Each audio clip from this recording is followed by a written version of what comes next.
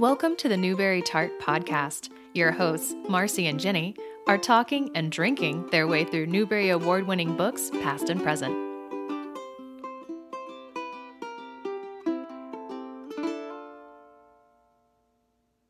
Hi, and welcome back to the Newbery Tart Podcast. I'm Marcy. And I'm Jenny. And this is the next in our series of 2020 mini episodes. During this time of social distancing, we realized that a lot of our favorite authors and artists would not be able to promote their new books. We've spoken with incredible creators of middle grade and YA and graphic novels and picture books, and we're really excited to share this with you. Please enjoy this slight deviation from our regular content, and remember to buy from your local independent bookstores. Today we continue our series with Judy Schachner, author of Cerebella's Thinking Cap, Stretchy McHandsome, and of course, Skippy John Jones. Hi, Judy. We're really excited you have time to talk to us today. Thank you. Well, it took a lot of thought, but I decided it was the right thing to do. So our main question really is, what are you working on? What's out? What's new? What would you like people to take a look at? Oh my gosh, I've just finished the text to a sequel to Stretchy McHandsome. Yay! And I'm almost just about ready to hand in the dummy. So that's one. And then I'm working on a book. I don't think I've actually told this to anyone, so it's breaking news. I have been asked to illustrate a book by my late dear friend, Anna Dudney. Oh, my goodness. She wrote a book called Everything Will Be Okay, and her editor Tracy Gates at Viking asked me if I would like to illustrate it for them. And so I have pretty much finished a dummy for that too, and we'll be starting finishes very soon. So it's the first time I've worked on two books in a almost forever, and it is it's also very, very special requests that they asked me. I am so touched, and I can't wait for it to be ready to come out. Oh, that sounds amazing.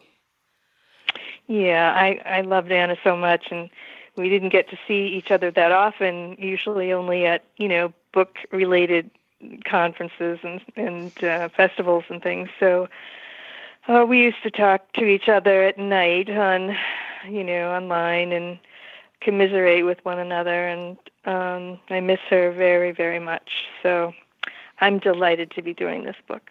Oh, I can't wait. And when does that come out? Do you know yet?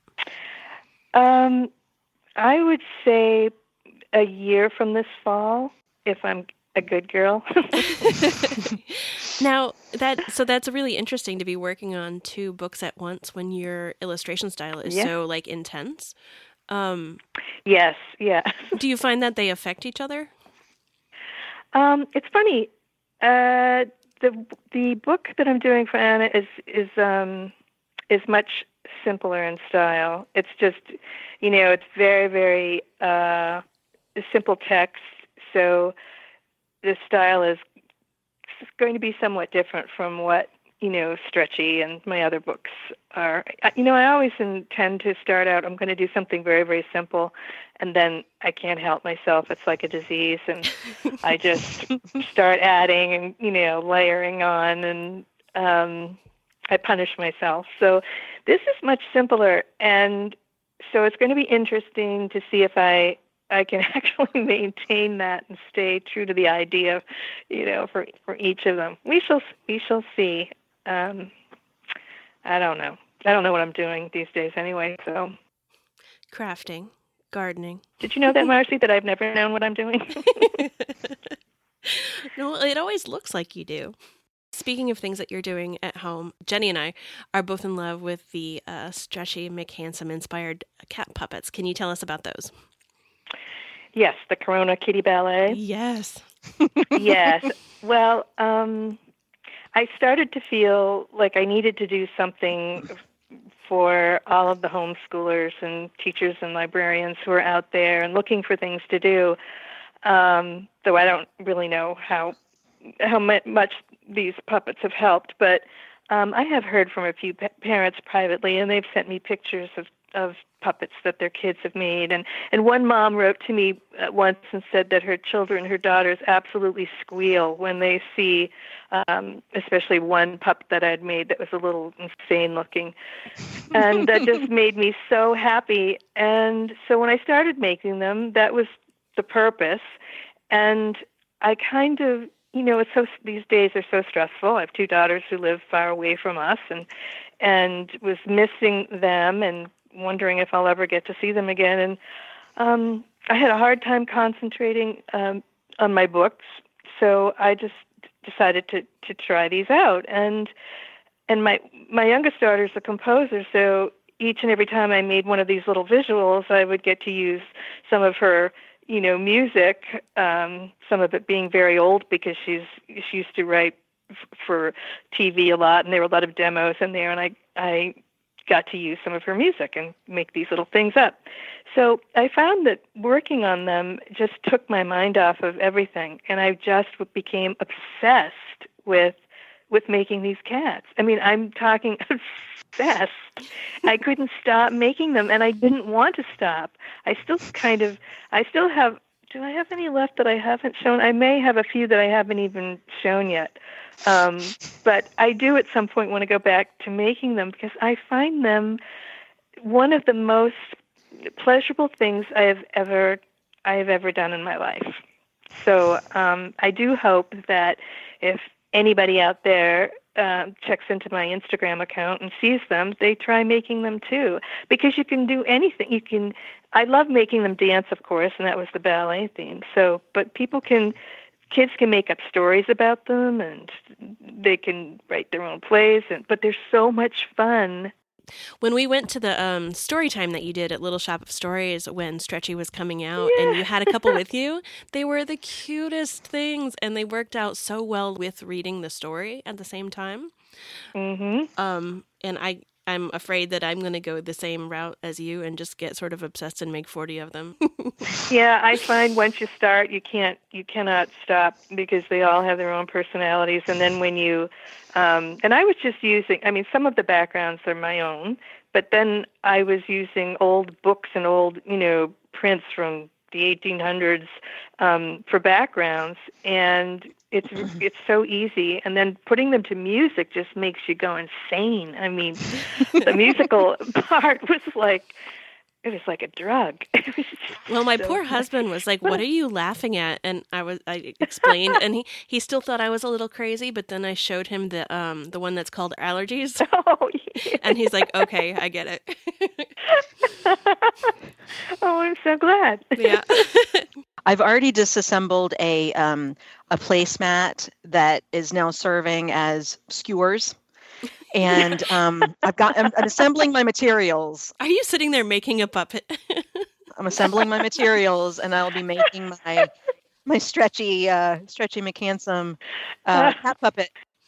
I'm very excited because something I never thought of is having the two different sides on sticks and having the flex in the middle. How much that gives you, like how much just room and how many things you can do with it. I know. And so many, I didn't, any of those little movies I made, I didn't do one of them in slow motion. That's the amazing thing about it is it looks so fluid. Mm-hmm. The movement is just fluid. And call me simple, and I am, but I spent hours. Don't tell my editor this, but she kind of knows because I did kind of lose control of my concentration writing the book, and I just sort of got stymied in certain places, and then as we all have felt kind of overwhelmed by everything that's going on in the world. Making these joyful little critters just sort of took me away. So when my editor would call and she said, "So where are you in the book?" And I would just say, "I have been doing I've been doing something for the greater good." And you just can't get mad at me. And I'm so grateful that she just sort of allowed me that time, because when I came back to the story, I really had all of my energy back. It's good to take those kind of breaks and sort of help yourself to a heaping of imaginative abandon. I do gardening to clear my head. I get out and just prune things, and that somehow gets me right again. Oh, Marcy, I have been doing the same thing, and I have been like stuck in thickets and scratched up and been pruning and taking down trees, and it's sort of like a Bergman movie out in my backyard. Last weekend it was when Bob, I convinced him to take down this stubborn little magnolia that never really bloomed and was just killing other things in my garden. But it really was like a Bergman man against nature kind of thing. But yeah, I find being in the garden the same as you. It just is so, you just lose yourself. And if only all of us, could do that, it's helpful. It's cheaper than a psychiatrist. Well, not sometimes. Sometimes, well, gardens can be more expensive. I am a menace at a plant sale, so I'm not too sure about that.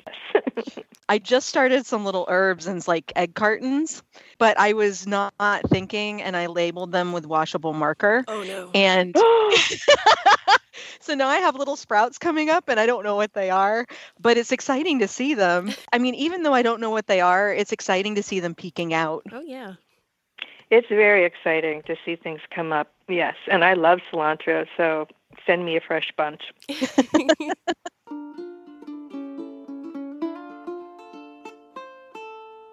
We would love to know if you happen to have a favorite Newbery book. Oh, I do. I'm prepared. The book that I used to read to my children all the time that really inspired me, I was a young mom, and I always wanted to do children's books, but I didn't really get going until I was probably 39, and I made the decision to do a portfolio and take it to New York, and I only wanted to illustrate because I never thought I could ever write anything. But the book that I always have out on my desk, almost always, and I point to it and I say, that's how good I want to be, is A Visit to William Blake's Inn. Oh. By Nancy Willard, and illustrated, of course, by Alison Martin Provenson. And there's something about that book that just the imagery, both words and pictures, just always inspires me. So that's my choice, and it has both of those shiny seals. I think it got a silver Caldecott on her and a gold Newbery, but the cover is all worn off and taped together, and it's my ultimate all-time favorite book. I think a lot of young artists are very, very inspired by, especially Alison Martin Provenson. I know that though I could never illustrate like them, it's just the beauty of their imagination and the way they presented things is always, I would tell young artists that I've spoken to over the years that I would always put a book on my desk that was just atrocious. And I won't mention any, but there would always be a book out there that's like, oh, I am so much better than that. And then there would always be a book out there that it's like, oh, I will never be that good, but I need to keep working at it. And A Visit to Blake's Inn is that book. Oh, wonderful.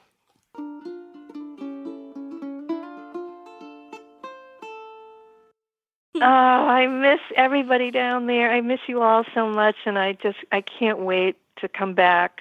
It's so nice to hear your voices. If you ever make the Stretchy Cats, please post them and stay well, and give my love to anyone you happen to see when you're wandering around Decatur, I'll honk at them and yell, Judy loves you. I do love them. I love them so, so much. I can't even begin to tell you. I love you all. I mean, you've been such good friends to me over the years that I've been making books. You're really special. Thank you so much. All right. Bye-bye.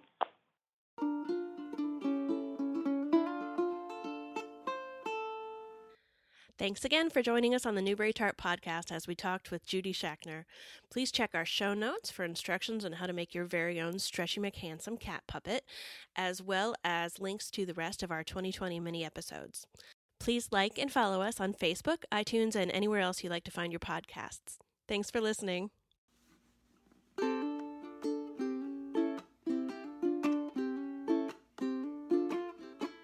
Production assistance for Newbery Tart is provided by Raphael Siebenman and Liam Grove. Graphic design by Liz Meitinger. Intro and outro by Ariana Hargrave.